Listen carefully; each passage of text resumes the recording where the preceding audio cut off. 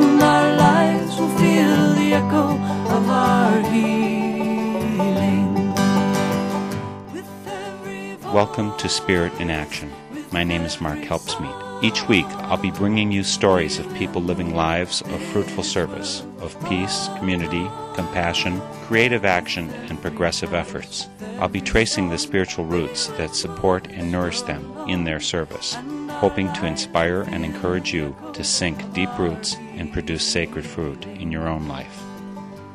Let us sing a little song for the dreaming of the world, that we may dream as one.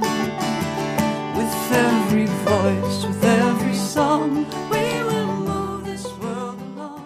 We have the good fortune to be joined today by Peterson Toscano, a name that regular listeners will surely recognize. You can find his Citizens Climate Radio broadcast on our northernspiritradio.org website, and you should only be so fortunate as to see one of his incredibly insightful, humorous, and dramatic theatrical productions. But here's one more talent that Peterson Toscano has in spades. He's a biblical scholar with a fresh mind and piercing view. He's just released a transformative video.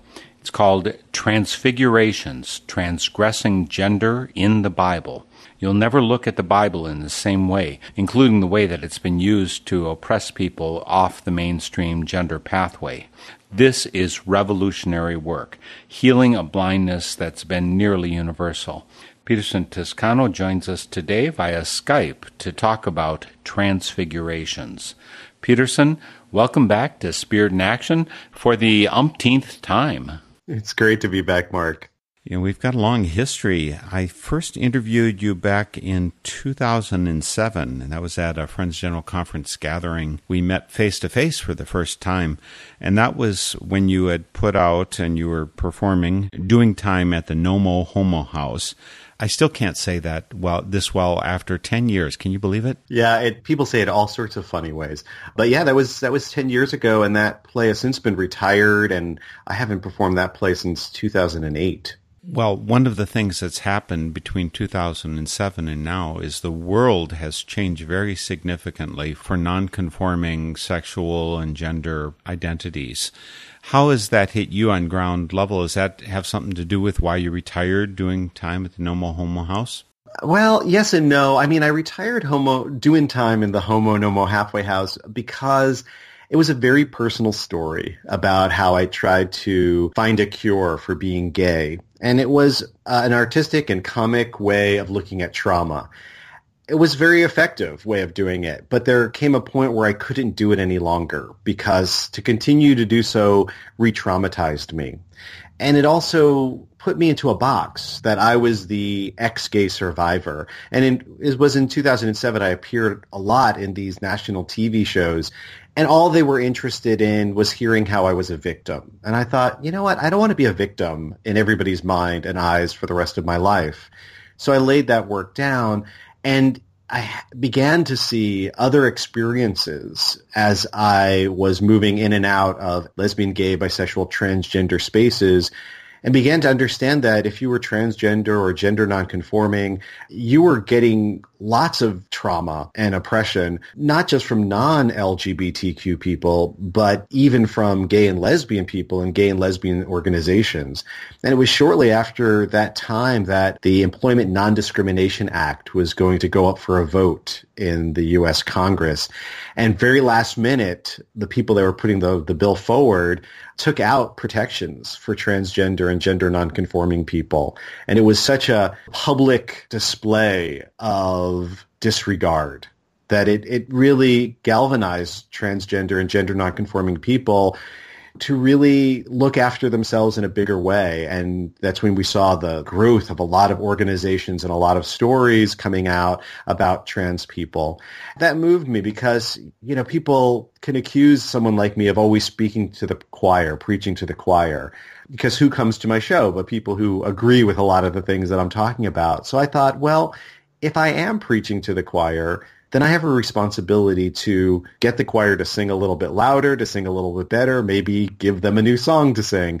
And as I was becoming more and more challenged and learning more about transgender and gender nonconforming experiences, I thought this needs to be part of my work. So you're a choir director now, in addition to everything else you do. Wow, that's impressive. You know, one of the things that you added on, and I already mentioned this in the intro, you do monthly radio programs about climate change under the name Citizens Climate Radio. You're hosted a number of places, iTunes, Stitcher, Podbean, and Northern Spirit Radio. And then every 3 months, you sit in for me on Spirit in Action, which I appreciate deeply. It allows me to do my work much better to have that help from you. So first of all, thank you for that. But the second part is, this is not in the realm of either lesbian, gay, bisexual, transgender, whatever, non-conforming sexual. I mean, unless there's something sexual about climate change that I haven't latched onto yet. It's that hot climate action. Oh, the hot climate. That's what it is.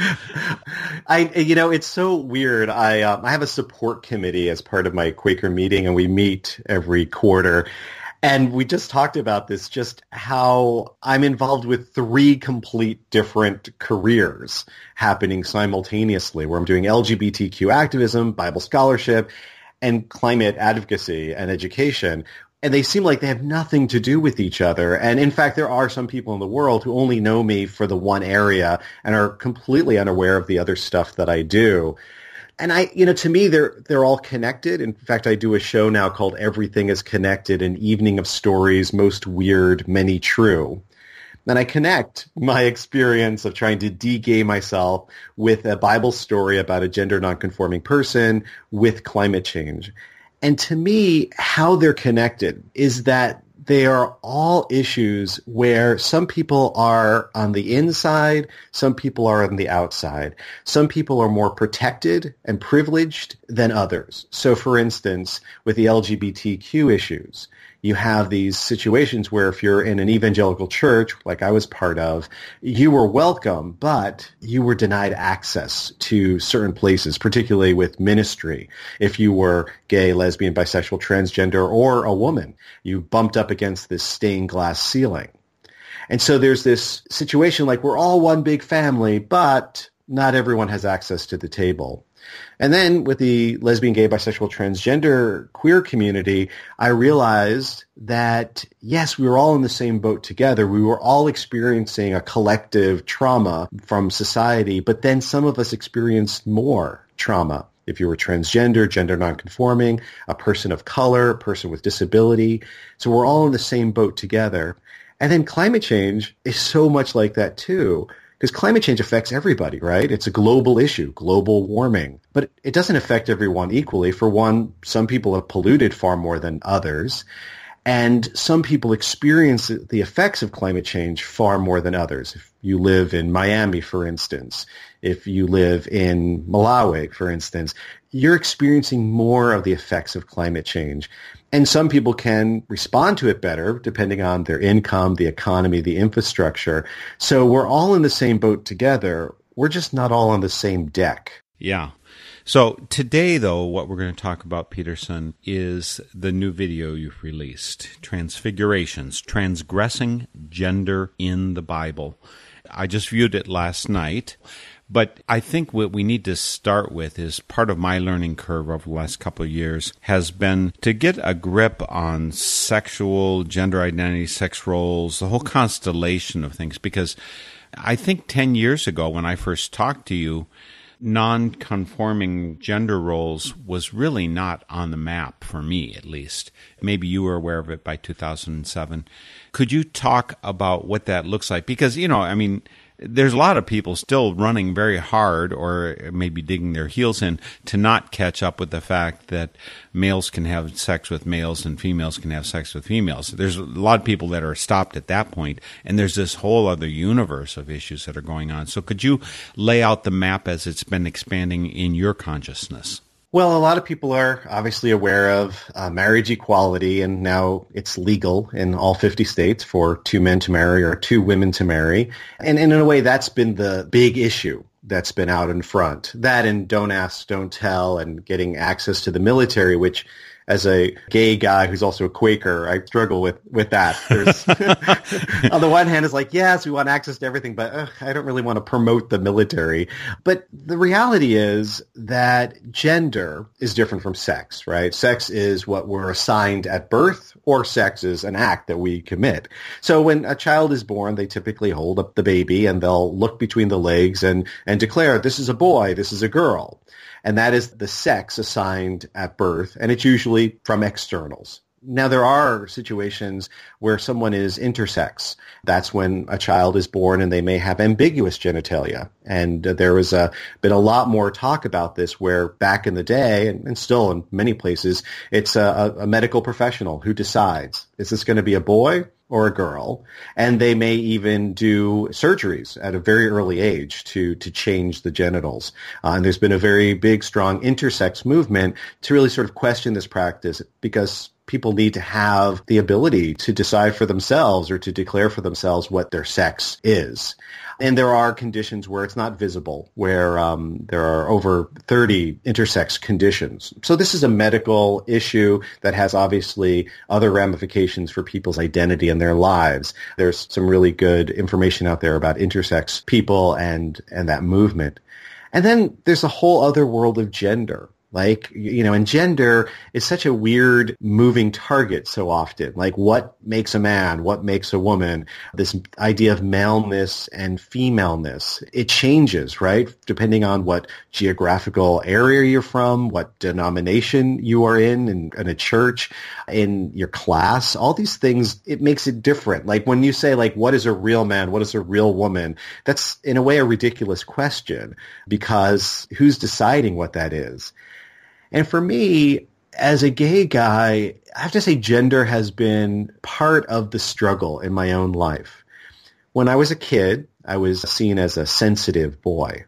And that meant that I was a little bit more artistic. I wasn't really into fighting and playing war and the kind of considered butch masculine activities of boys. I definitely enjoyed playing more with dolls, and I liked reading, and I liked make-believe, all sorts of games. And this idea of that boys should do some activities and girls should do other activities, well, that's just ridiculous. But it's also very real. I mean, this is very much pushed in our society about how, again, boys and girls are supposed to act. So when I was bullied as a child, no one really bullied me for being gay. No one bullied me because of the sexual fantasies or desires that I had. People didn't see those. These were hidden in my head. I was bullied because I was read as something other than a proper boy. The way I dressed, the way I talked, my activities, people judged me as being other than male or less than male. And we live in a society where masculinity and maleness is definitely privileged and valued more than femaleness and femininity and females. So I understood that. And then when I went into the conversion therapy world, where I tried to become straight, I have to say about half of the treatments I received over 17 years of getting conversion therapy treatment, half of the treatments had to do with gender. Like what sort of activities I'm supposed to do as a man, teaching me how to play football and change the oil in my cars and cross my legs the proper way. Really silly, ridiculous things. But these things become a matter of life and death in many cases, because when people transgress gender, when they break the rules that people establish, people can become violent about it. And when we hear about LGBTQ hate crimes, the vast majority of people who are experiencing these hate crimes are transgender people, particularly transgender women, especially transgender women of color. So in our society, we live where you're either a this or a that, right? You're either a conservative or a progressive. You're either a male or a female. You're either gay or straight.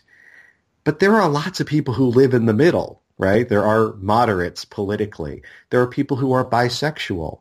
And there are people who maybe are femme males or butch females, or maybe they don't really feel like they're on either end of a spectrum, but they're somewhere in the middle where they are there's a lot of different terms, genderqueer, gender non-binary, gender non-conforming, where someone just says, I don't really feel that those identities of male or female fit me. I am male and female, or I'm neither male nor female.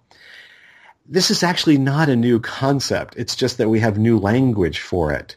Having people who blend the two or don't live on those extremes, that's always been around in every culture. There's just been other names for it.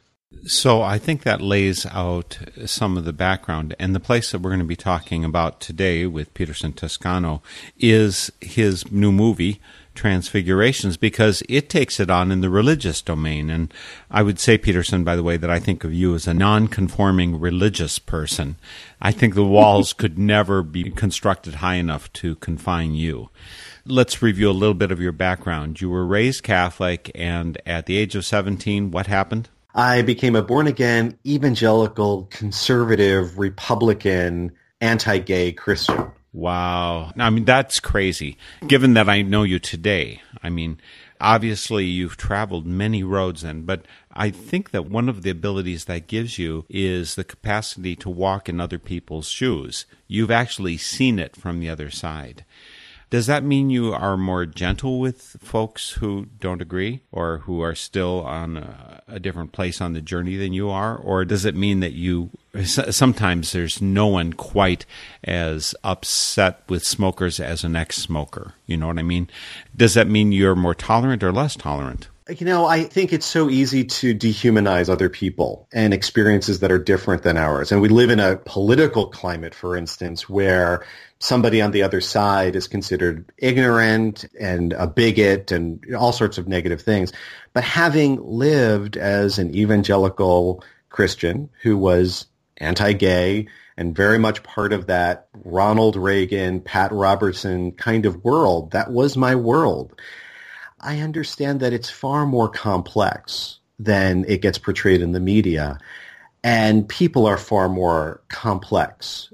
And you'll have people with very noble intentions, but with really bad theology. And the intentions, I think, need to be validated as being really noble. And I think also we have these areas where we don't see clearly where we get it wrong, and this is true for progressives as well. And having been part of that world, I definitely remind myself not only what I did and what I believed, but why I was doing it and how I felt and why I thought at the time it was a very noble stance to take. And I remember that, and I just kind of expect that anyone, whatever side they're on, they're usually doing it for very deep, noble purposes with deep values that need to be understood, even if I disagree with their way of looking at the world. It's easy if you live in a very liberal place where everyone agrees with your politics and reads the same papers as you. It's easy. I live in rural central Pennsylvania in a congressional district that has been Republican for a very long time. My member of Congress was on Donald Trump's transition team, and this region went 70% voting for Donald Trump as president. So I, on a daily basis, unless I refuse to talk to anybody, I'm on a daily basis interacting with all sorts of conservatives, and we're working on all kinds of projects together in the region.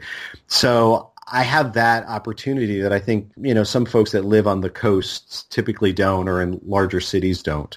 But then you get into the area of the Bible, and many people treat the Bible as sacred. That's a spoiler alert, I should have said before that. And specifically what I think people do is they treat their interpretation of the Bible as sacred. Not just the book, but I have the perfect grasp on it, and I've listened to the perfect lectures about it. And you've opened my eyes with several of the things that you've highlighted from the Bible. Because you were a born-again Christian, conservative, evangelical, you had a certain grasp on the Bible, and it was conservative, I think. Did you have any of the hints of the stuff that comes out in your video, Transfigurations? Did you have any hint of those non-conforming sexual roles before you became an ex-gay survivor? Absolutely not. I knew the Bible very well. For almost 20 years, I read it every single day. I memorized whole chapters and books of the Bible. I studied it on a regular basis. But what happens a lot is there's an interpretation that gets handed down. And this was true in the Catholic Church. It's definitely true in Protestant churches, where there's this church-sanctioned interpretation. This is what this story means. This is what this passage means. So the studying isn't necessarily to get deeper understanding, but to, in a way, confirm the existing interpretations. Now, one thing that I always had, though, even during those evangelical years, is that I'm an actor. I'm a trained actor. And so working with young people, we would often look at the Bible and try to find humor in it, find relationships that we could, explore maybe through theater.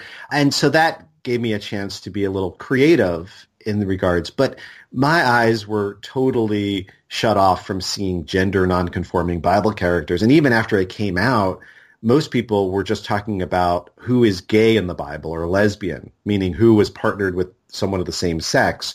That was the big discourse. But this idea of looking at people who are breaking the rules about gender or who don't fit traditionally as male or female, that was a revelation to me. Now that you've had the revelation, you share it in your video. And folks, the place you want to track this down is via petersontoscano.com. The first thing you're going to see on that page at the moment is Transfigurations, Transgressing Gender in the Bible. And right away, you have to start out with that word transgressing, Peterson. What do you mean by transgressing in the sense of the title of this video? Transgressing, for me, is about obviously breaking the established rules and the norms. So when I went to do my research about these Bible characters, I asked the question, who in the text transgresses and transcends gender? So who breaks the rules about gender? Who rises above them, is able to act outside of the expected gender roles and expectations? When I looked for gender transgressors, I first started with eunuchs. In the Bible, there are people known as eunuchs. In the ancient world, and lots of places in the ancient world, eunuchs were servants, they were slaves, they were officials in royal courts and temples and in rich families. And the broadest definition of a eunuch is a non-procreative male. So someone who is seen as male but can't have children. And in the ancient world, the most common thing was for people to get married and have children. I mean, that was the template. And for someone not to have children and be male was weird, was different. Not necessarily gay, but it was odd. And so you had these people who were altered physically. They were castrated. And this castration normally happened before puberty. And often they didn't give their consent for this either. I'm sure there were some eunuchs who wanted to be eunuchs, but most were forced to be eunuchs against their will. And since they were castrated before puberty, they never experienced puberty. They retained high voices. They didn't develop the facial or the body hair that comes with testosterone, the muscles that build more easily after testosterone in the system.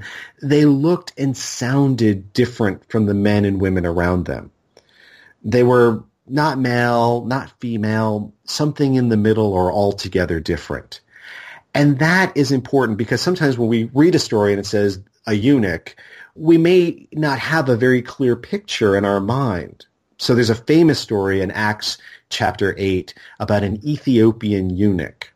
And for a person of that time, hearing that, an Ethiopian eunuch, they immediately have an image in their mind of a foreigner from Africa who is not male or not female. It would be hard to track this person physically even. If you looked at this person, is that a man or a woman? No beard, high voice. What is this person? This is a surgically altered gender variant person who's a foreigner, a person of color, probably darker than the people living in Israel and Palestine at that time, where everybody was dark except maybe the Romans, but darker, from Africa. And this is the first baptism of the early church. Philip is told by the Spirit to go and talk to this person, the ultimate outsider in so many ways. So in the play, Transfigurations, I explore what's it like to be this person who had just come from the temple, we're told. And I'm thinking about the temple, it's a highly gendered space. Everyone has their place. I mean, the priest and the high priest in one place, of course, but men on one side and women and children on the other side. This foreigner who is neither male nor female, who has no family, enters these temple grounds. Where do they go? Right, yeah. And how do they feel?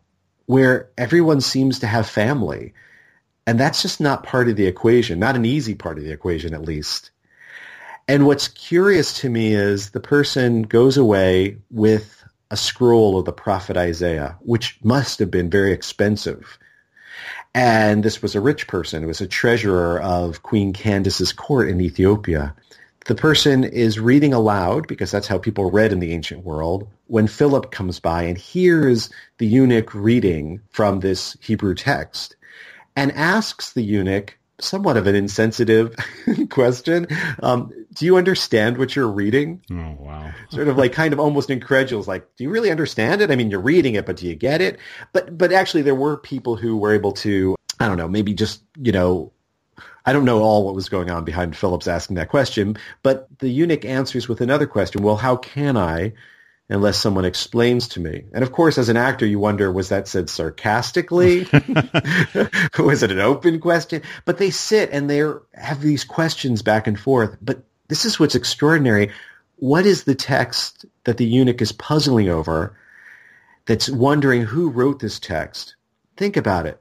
This is a person who, as a child, was taken from his home, was held down and operated on, whose genitals were changed and developed differently than the boys around, and didn't have a deeper voice, couldn't have children, looked and sounded different. And they're reading a passage from Isaiah's prophecy that says, like a sheep before the shearer is silent, like a lamb before the slaughter, he too opened not his mouth. In his humiliation, justice was denied him. Who can speak of his offspring? For his life was cut off. So that only came to me by performing it, by becoming that eunuch in my own study, just kind of imagining that world, and as an actor, accessing, what might be. And of course, it has to be said, it might be. We don't know for sure. And we need to look at these texts with open hands. But I think there's a very important question for us today when we see the story. And that is, if a person who looks and sounds like the Ethiopian eunuch walked into your congregation the day that you're having your service, would they go away rejoicing like this eunuch does in the story? The eunuch has this wonderful experience with Philip. It's very affirming, gets baptized, and goes away rejoicing. But today in churches and synagogues and Quaker meeting houses in America, white or black or whatever, if someone that looks and sounds like this Ethiopian eunuch walks in the door, what is the quality of their experience? And that's the question I think important to ask today. And we'll ask more about that question in just a moment. First, I want to remind all you listeners that you are tuned in to Spirit in Action. This is a Northern Spirit Radio production, web, northernspiritradio.org, with almost 12 years of our programs for free listening and download, place to post comments. You can link up with our guests, and there's a donate button. That's especially crucial right now. Our funds are very low, so remember to click donate and make sure this is possible to continue, because we're not supported by corporations or by government. It's because you, the listener, want these programs to continue. Right now, we're carried on 28, and I think maybe as of today, I'm going to confirm 29 stations nationwide. So please remember to click donate when you come. Even more important, make sure those community radio stations are there to share thought and word and music that you get nowhere else on the American landscape. Start first by supporting your local community radio station. Peterson Toscano is here today for Spirit in Action, and he's sharing about his video, Transfigurations, Transgressing Gender in the Bible. He's been on our program 3 times before, and he's actually featured every 3 months, sharing portions of Citizens Climate Radio podcasts that he prepares. You'll find those links all on northernspiritradio.org. And not only has he been here on the program, but Glenn Retief, his partner, his husband, has been here too, talking about his book, The Jack Bank. And if you haven't learned about Glenn's journey, it's really powerful. He grew up in apartheid South Africa, so he's got an amazing story to share there. So again, Peterson Toscano is here with us today, and you were just talking, Peterson, about the Ethiopian eunuch, and that's only one of many eunuchs that's in there. And the first, you say, the first Christian baptism of the new church. Now, of course, everybody knows about Jesus getting baptized, so maybe he gets to count as number one. But are there really no other cases of baptism counted in between there? No, I mean, you have some preaching that happens in early parts of Acts in Jerusalem, but this is the first recorded baptism that we learn about. And the writer of Acts goes out of their way to tell us about this story and to tell us so much about the convert. I mean, if you look at it and you look at all the people we know in the New Testament, the Christian Bible, we know more about this Ethiopian eunuch than anybody else other than Jesus. We learn so much about this person's background and identity without even ever knowing the person's name. You'd include in there Mary and Joseph? Yeah, I think so. I mean, obviously they're big characters, as is Paul, but particularly for someone who is just mentioned once in a story, you learn so much about this person and their background in just one or two verses. But it needs to be unpacked often because people just, and when you're reading it, you're reading through the narrative, looking at the action. And to me, as a Bible scholar who's also a performer, I'm interested in the people and in slowing down that process and trying to highlight who's featured in these texts. Do we actually know something about how, in general, eunuchs were treated in the religious society of the Jews?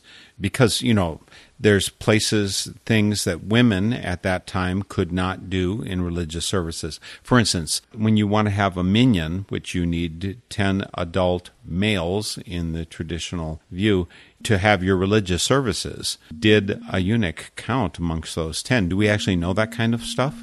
There's an excellent dissertation by Dr. Janet Everhart, and she explores a lot about eunuchs in the ancient world, both biblical and non-biblical eunuchs. So definitely worth checking out her work, Everhart, Everhart. She teaches at Simpson College in Iowa. It's so interesting to see the trajectory of how eunuchs are treated in the Bible. Early on in the law in Deuteronomy, people who are castrated, who have crushed testicles, which is one of the forms of castration that they use, they were considered outsiders. They were considered abomination, and they were rejected from the assembly. So they're seen in this negative light in the law. Then there are all the stories of eunuchs that appear in the text. And so in the book of Esther, for instance, there are 12 eunuchs that have names that are part of the action there. There are other eunuchs in Jeremiah. There's a eunuch in Jeremiah 38 who actually rescues Jeremiah and gets a promise from Jeremiah, since you saved me, you will be blessed. Not you and your household, but you will be blessed. Something then extraordinary happens in the book of Isaiah. Isaiah is a book of prophecy where there's a lot of justice work that takes place. In Jeremiah chapter 56, there's this extraordinary passage that seems to update the text, update what was prohibited in Deuteronomy. So it's this bold series of promises to both foreigners and to eunuchs. It's almost as if the text is correcting itself and saying, you know what, we have some better understanding of this circumstance. So in Isaiah 56, it says, let not the eunuch say, I'm a dried up old tree with no future and no hope. For to those eunuchs who keep my command and honor my Sabbath, I will give you a memorial better than sons and daughters. I will write your names on the walls of my house, and you will never be cut off. And we just ignore that kind of stuff. I mean, that's just filler from many people's points of view. Jesus does transgress a lot himself, and I think that's a tradition that would be good to hold on to. I mean, he talks to the woman at the well, right? You've had 7 husbands, or did I get the number right? I think that's right, yeah. And I mean, for him as a rabbi, speaking to a woman by himself, that was transgressive. Yeah, well, and Mike Pence won't do that, I mean, and that's true. I've heard that. Yeah. And he does it in other ways, too. So, for instance, there's a famous story where these two sisters, Mary and Martha, who come up in a bunch of Jesus stories, particularly in the book of John. And at one point, Martha's busy preparing food, traditional female work. And Mary is sitting at the feet of Jesus. And Martha gets all pissy about it and says, "Hey, Jesus, tell my sister to get in here and help me. We got hungry disciples to feed." And Jesus says, "No, it's fine. She's chosen the better part." And what's interesting, I've heard sermons spoken about Mary and Martha many times, and pastors will say, "Do you want to be a busy Martha who's always just too busy to sit at Jesus' feet, or are you more of a Mary who is reflective and good follower of Jesus?" And, the idea is that Mary's work is more important than Martha's work, which, of course, it's fine for a male pastor to say, but it's the women who are getting a lot of the work done. There'd be no coffee hour without the Marthas, male and female, who were getting the coffee ready and weren't in the service. But actually, what Jesus is doing here is very transgressive. Mary has taken the place of a male disciple at the feet of a rabbi. That was wrong for the time. And Jesus is saying, absolutely not. She wants to learn. Women can learn too. And, there's a lot of stories about Jesus having his feet washed by women, some who were sex workers and others who were not. Mary, for instance, of Mary and Martha, she washes Jesus' feet. Now, this isn't Mary Magdalene. That's another Mary. And by the way, Mary Magdalene is not a prostitute, although people talk about her being a sex worker. That actually is not in the text. That's come up in tradition afterwards. But there are sex workers who also wash Jesus' feet. But so you have all these women washing Jesus' feet. And then you have one man in all of the Christian scripture that we see washing other men's feet, and that is Jesus. And it's a sign of humility. It's something that a servant would do, but it's also something that it seems exclusively what we see in these stories, only women are doing. So Jesus is not opposed to doing what would be seen as menial work and female work. And there's that famous story, too, about the Last Supper, when they have their Last Supper together, and they didn't know where they were going to celebrate the Passover, which is a week of meals. Jesus says, "Oh, go into town. You're going to find a man carrying a pitcher of water. Follow that one home and say to the master of the house that we have need of a place." And that's exactly what happened. But this is a curious question. Why was a man carrying a pitcher of water in a society where only slaves and servants, women and children carry water? The Greek word here clearly says you'll find a man carrying water, not a servant. And if it were a common practice for men to carry water, well, then the disciples would have had a really hard time figuring out which man they were supposed to follow because there'd be too many. And even in the conservative NIV study Bible, there's a note at the bottom that says it was very rare, exceptional for a man to carry water. This would have been seen as a transgressive act. And it was the signal that Jesus said, look out for that. That's going to lead us to our room, which led them to their Last Supper, which leads many Christians to Holy Communion today. And these are just a few examples. Now, that last one, Peterson, is included in the video. You do mention that there. But the other things you talked about were not included in the video. Let's note, by the way, folks, that Peterson Toscano has presented in a number of places. When he talks about being a Bible scholar, he's presented at Yale, Harvard, Vanderbilt, Chicago Theological Seminary, Earlham College. You've presented at all these places. Do they require you to have a card saying that you've created a master's or you've been to a seminary to speak these places, or will they just let any Quaker rabble in? Well, I'm fortunate that I've been able to have my work be peer-reviewed at the Society for Biblical Literature conference, which is the big annual academic conference of Bible scholars. My work was reviewed by other Bible scholars, and then I presented it publicly, and they shared their peer review. And I was so thrilled that it stood up to the scholarship and was very heartily endorsed by these very, very accredited, acknowledged Bible scholars. So I don't think just anybody can go into a place and do Bible work. And the academy is often very closed to people who don't have advanced degrees. But fortunately, my work has found its way because the scholarship is sound, and also I think people are really interested in this alternative presentation style using performance to do the presentation, and that's really important. And again, folks, we're talking about Peterson Toscano's video, Transfigurations, Transgressing Gender in the Bible. How do you find it? Well, you might be able to search for those words, but if you go to petersontoscano.com, and I've got a link on northernspiritradio.org, if you go there, the first thing you'll see, you'll be able to order a copy of the DVD. Pretty soon it'll be streaming via Amazon. Look to his site for that announcement when it's ready. And, you can find it via iTunes, Stitcher, Podbean. That's where you can find him presenting his Citizens Climate Radio episodes, which is another facet of his work. But if you want to track down Transfigurations, go to petersontoscano.com. There are a couple other things I wanted to talk about Peterson before we run out of time. You just introduced me to several ideas of non-conforming roles that people have pretty much ignored. They grab one piece of it and they ignore another. My very first Quaker meeting that I sat in was in somebody's house, and I thought, well, since we're going to be quiet for an hour, I should try and think something profound. So I started thinking about the story from the Garden of Eden. Most people perhaps have been exposed to the idea that there are really two creation stories. In the first creation story in Genesis, it includes a really important phrase. It says, in the image of God, he created them, male and female, he created them. And, God created mankind in his own image. I was playing with that idea just recently, and I realized, wait a minute. God created them in his image, and he created them male and female in his image. One of the things that I think that says to me is that God is non-conforming, that God is both male and female. What do you think of that one? Yeah, you recently had Liam Hooper on your show, and he does a lot of work around the Hebrew in Genesis 1 and 2 and all of this language about gender, and even how Adam is a non-gendered being in a way. It's an earthling is probably a better interpretation as opposed to we'll make a man, but this earthling, literally something made of the earth. And what I've done in my film is I've put out questions.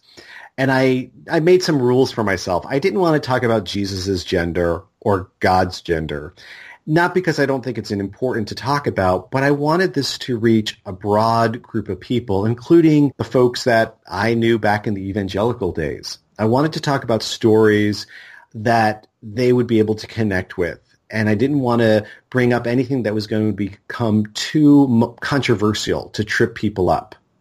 So the way the film is designed is literally, no matter how progressive or conservative you are, you should be able to watch this and hear and see and think in ways that are inviting and welcoming. That's important to me. I also have two versions of the presentation on the DVD. So there's a performance lecture version where I perform scenes from a Bible story, and then I go into the interpretation in the Hebrew or the Greek and go into the understanding of it. So it becomes this visual Bible study, and that's an hour long.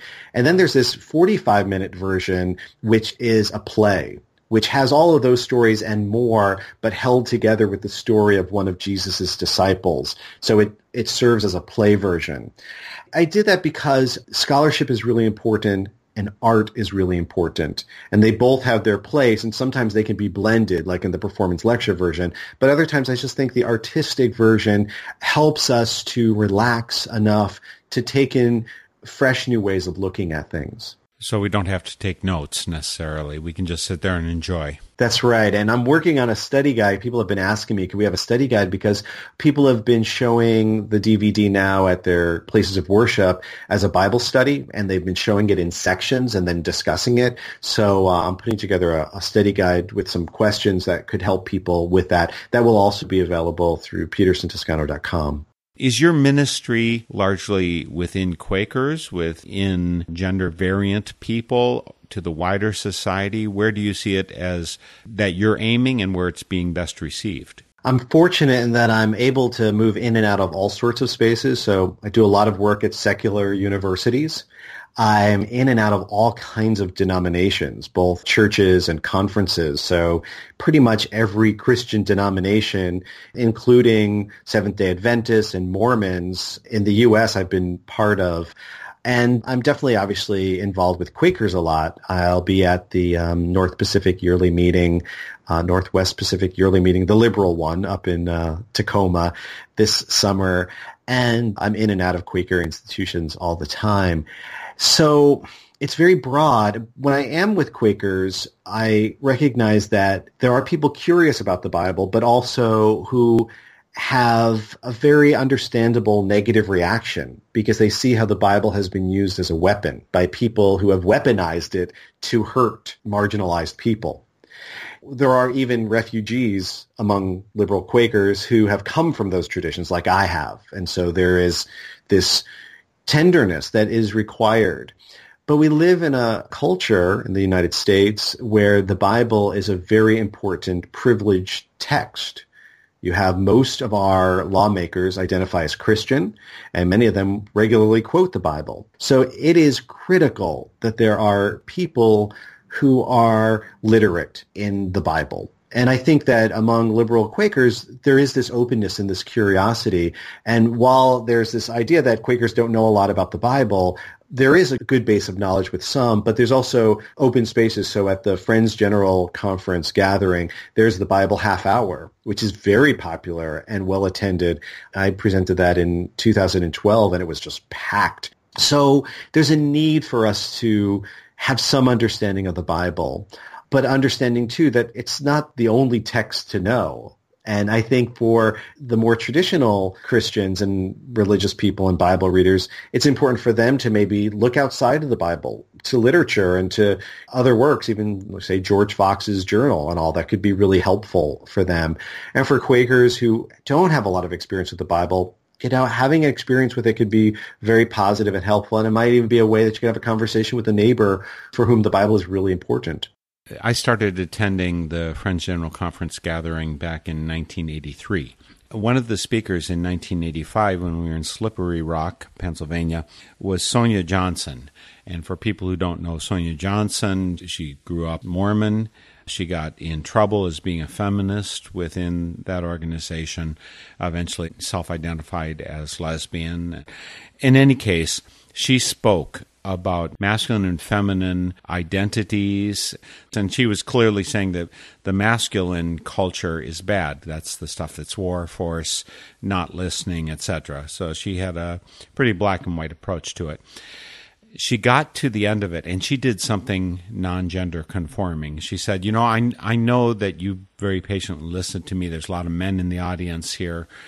I want to recognize that, again, I've been talking about masculine culture, not about men per se as being identified with these bad things. And so I just want to do something to include you all. And so I hereby make all of you men who are present, I make you honorary females. And I think that's my first experience being a non-gender conforming male, because I got to be an honorary female for the first time in my life. It's an interesting thought experiment for people to do, and that's what we do as actors, right? We experience another person's experience, obviously in a limited way with limited knowledge of it, but doing that. Back in 2008, I did a play for FGC Gathering, The Re-Education of George W. Bush, No President Left Behind. And although the title sounds like it's this very partisan, anti-Republican kind of thing, it was far more complex than that. But the scene that I think people were most moved by was based on a series of interviews where I met with black women in Hartford, Connecticut, and I paid them as consultants, and I asked them, if I woke up tomorrow as a black woman, how might my experience of the world be different? And I took down everything they said, and then I created a character who was reporting back to President Bush, a straight guy from Texas, reporting back to President Bush about how he had to live for a week as a black woman. It was obviously a ridiculous, absurd notion, but how his life was different. And by using that absurdity and obviously the real-world experience and weaving that into the monologue, people found it to be quite moving. And I think that's how theater can be transformative, both for the actor and for the audience. You've produced so many good plays, theatrical, and now this video. And again, the name, folks, is Transfigurations, Transgressing Gender in the Bible by Peterson Toscano. Go to petersontoscano.com to see it. We're going to end with a clip from your video, from the theatrical performance part of it. And I want to set this up, Peterson. The person who's talking, who you're representing, who you're playing in the video is Esau. And Esau, again, is Jacob, who is also known as Israel, the father of Israel. And you point out the ways in which Israel, Jacob, is non-gender conforming, and his son is non-conforming, the one we know as Joseph of the Technicolor Dreamcoat, that Joseph. So we're going to end with that, but first I want to just thank you so much for opening up our minds and our hearts. And those are two different things. Sometimes they go sequentially, and sometimes they can come together, and sometimes we never get to either one. You've been opening up minds and hearts for so long, and doing this by reaching out to the Bible, which is so important to be inclusive in our country. And I also thank you, of course, for sitting in for me every 3 months by sharing Citizens Climate Radio here on Northern Spirit Radio. I've got so many reasons to be thankful to you, including connecting me up with Liam Hooper. So thank you, and I hope to have you again soon on Spirit in Action. Thank you very much. And credit needs to be given where credit's due as well, not just for all the work that you're doing and the platforms that you give people. I think that's really important to acknowledge, but also the tender way that you do it. You're a good interviewer because there's a tenderness about you that mixes with curiosity, and I think that brings out a good interview. I also want to give credit to Samuel Neff, who is the director of the film. I mean, sure, I bring the material and the performance, but the film, I think, is so powerful because it's so intimate. It's so beautifully filmed and edited with beautiful music. So it's not just me on stage being filmed in front of a live audience. It's all been done in a studio in a way that it can even be very powerful on a small screen. So I want to especially thank Samuel Neff for the amazing work that he's done as director. Thank you for that, Peterson. Again, folks, we're going to conclude our visit with Peterson Toscano with just a glimpse into the audio of his video, Transfigurations, Transgressing Gender in the Bible. This is Esau speaking. He's talking to us about his nephew. We know him as Joseph of the Amazing Technicolor Dreamcoat. Thank you so much, Peterson. We'll see you all next week for Spirit in Action. Here's a little bit more of Peterson.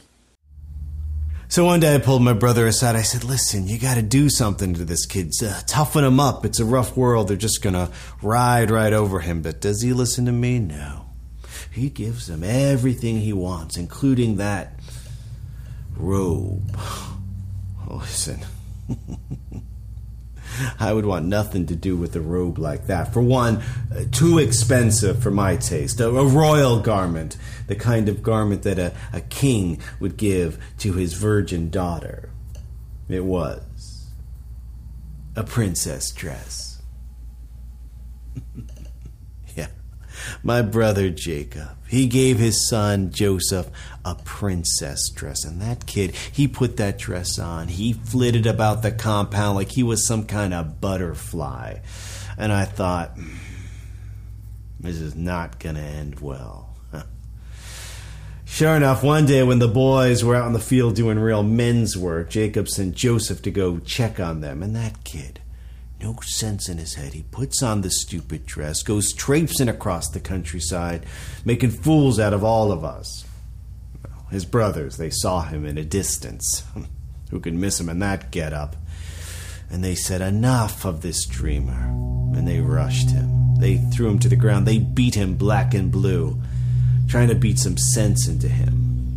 Then they ripped off the stupid dress, tore it to pieces, defiled it in blood, and came back with a bloody garment and a story about how their brother was attacked by a wild beast, and that's all that remained. The theme music for this program is Turning of the World, performed by Sarah Thompson.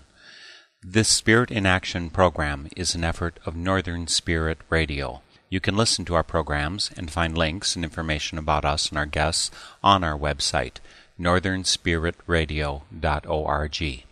Thank you for listening.